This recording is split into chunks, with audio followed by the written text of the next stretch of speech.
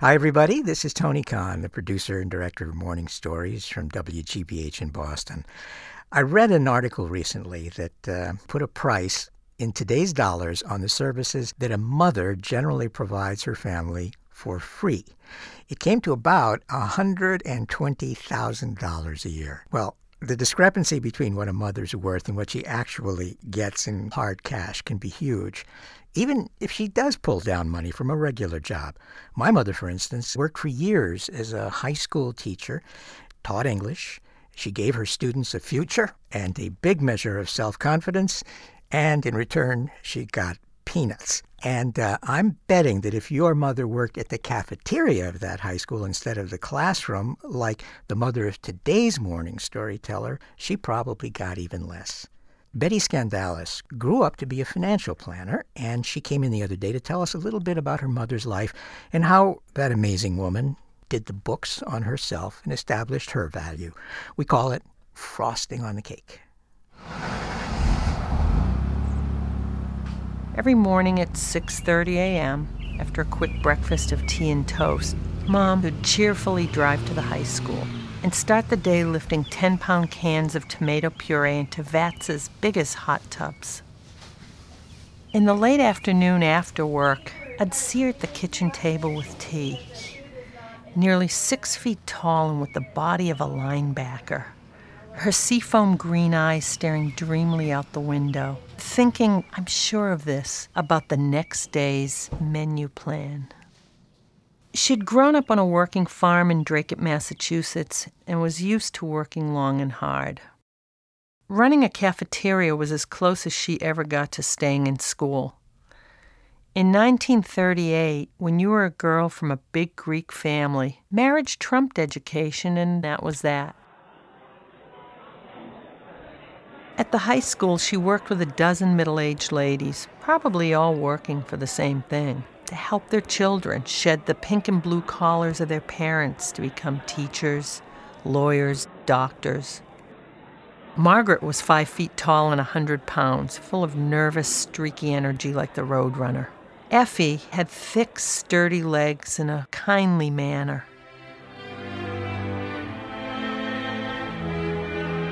When I graduated from 8th grade, they all lined up to cheer me on as I marched past them from junior high to the high school auditorium.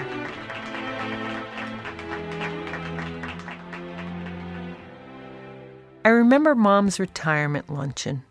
She was 70 and had been asked to resign in accordance with the age policy for town employees. She was devastated. Her replacement attended the party, a nervous young man educated in food science who'd bring more modern methods to the school lunch program. My mother, painfully shy by nature, held my hand under the table like a small child. When she got up to say a few words, she forgot to let go of my hand and took me right up to the front of the room with her. I don't remember all that she said, but I know she thanked everyone for the privilege of working all those years.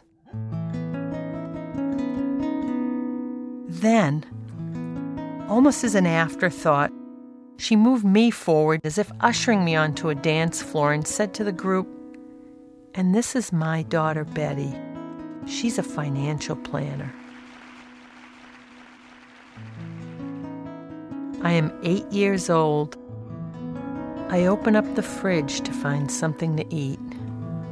A 2-foot orange rectangle, partially concealed by aluminum foil, glows back at me. It is American cheese, and I think every kid at home slices sandwich cheese from a 10-pound brick and cuts pieces of chocolate cake from a tray the size of a medicine cabinet. Doesn't everyone spoon peanut butter out of 1-gallon cans? Aren't all their recipes divisible by 40? Mom, you told me once that you'd work for nothing. I never had the heart to tell you. You practically did. As the youngest of your 4 kids, I know you worked for all of us. We were the midnight chocolate cake, the dense result of all your labor.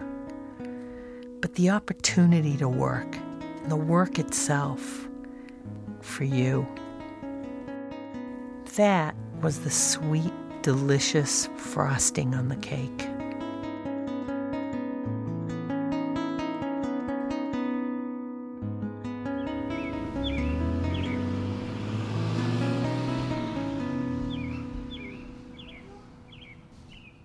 That was today's morning story from Betty Scandalis. We're here today in Studio AO with Gary Mott. AO for Antonio Oliart, our engineer. Lori and I were watching television last night, and she commented on how Mother's Day was kind of a joke of a day because of all the commercialism. Today's the day, don't forget Mom. And it's like, no, we can't forget Mom any day of the year. So, Gary, how much did you spend on your mother today? I'm not known for remembering Mother's Days, but this one I felt like, I just couldn't forget. Mm-hmm. So I bought a card. Yeah. I bought stamps. Yeah. Stood in line for 20 minutes. Yeah. And I mailed it yesterday. Oh, so right. It's coming, Mom, down there in Tejas. Okay. And I ended the note by saying, "You're important." That's all that mothers really want to know, right? As you get older, they're probably also going to really appreciate hearing, "Mom, I understand now." Oh, yeah. Right. Yeah. Not just I appreciate you, but, I really understand. Gary, who wrote this week? What do we got? We heard from Mark from not sure where. This week I rediscovered Have Mercy on My Soul with Vaughn Short. It's an early story. Podcast on November 12th, 2004. This is one of the most profoundly moving pieces I've heard on any podcast. I'm sure to reflect on it for a long time. Thanks again for your unique ability to capture such intimate stories and bring them to us in such a personal way. Here's another email that arrived just last night. 2 of your recent stories have changed my life. For the last 12 years, I've been carrying around a ball of guilt and hatred for a person with whom I had a relationship in high school. For many years, I've said that if I ever saw him again, I would at the very least read him the riot act and at the very worst, physically hurt him, just so he could know what I felt like all these years. I told myself that doing so would bring me closure. Well, I listened to Behind the Blue Ribbon and must have listened to the opening introduction 50 times. And she quotes what I said there. So often when we talk about closure, what we really mean is getting revenge. Well, that made me think about how wrong I might be. The next week's podcast brought Marshall Jr. and Louise, which was a story that was told to us by Betsy Bunn about her childhood in the South. And she quotes Betsy from that story. She says, "If there is anything that is primarily important in the world, it's the ability and the willingness to be part of each other's lives. I don't think we try very hard. I wonder if we ever will." The letter writer goes on to say, "I realized that this person in my past probably did the best he could have, and it simply wasn't enough. My best at that time simply wasn't good enough." Well, later that week I was online at the popular site MySpace, and I was looking at the profile of one of my friends when I accidentally clicked on the link for our high school, and the first name that came up was his. The ability and willingness to be part of each other's lives rang in my ears. So I sent him a cautious email, and the reply was genuine. We emailed several times over a couple of days, and finally my phone rang. It was him, and he said, "I've been looking for you for years to tell you one thing. I'm sorry for what happened." Oh, I got to tell him how I felt. The past stopped haunting me as it has him.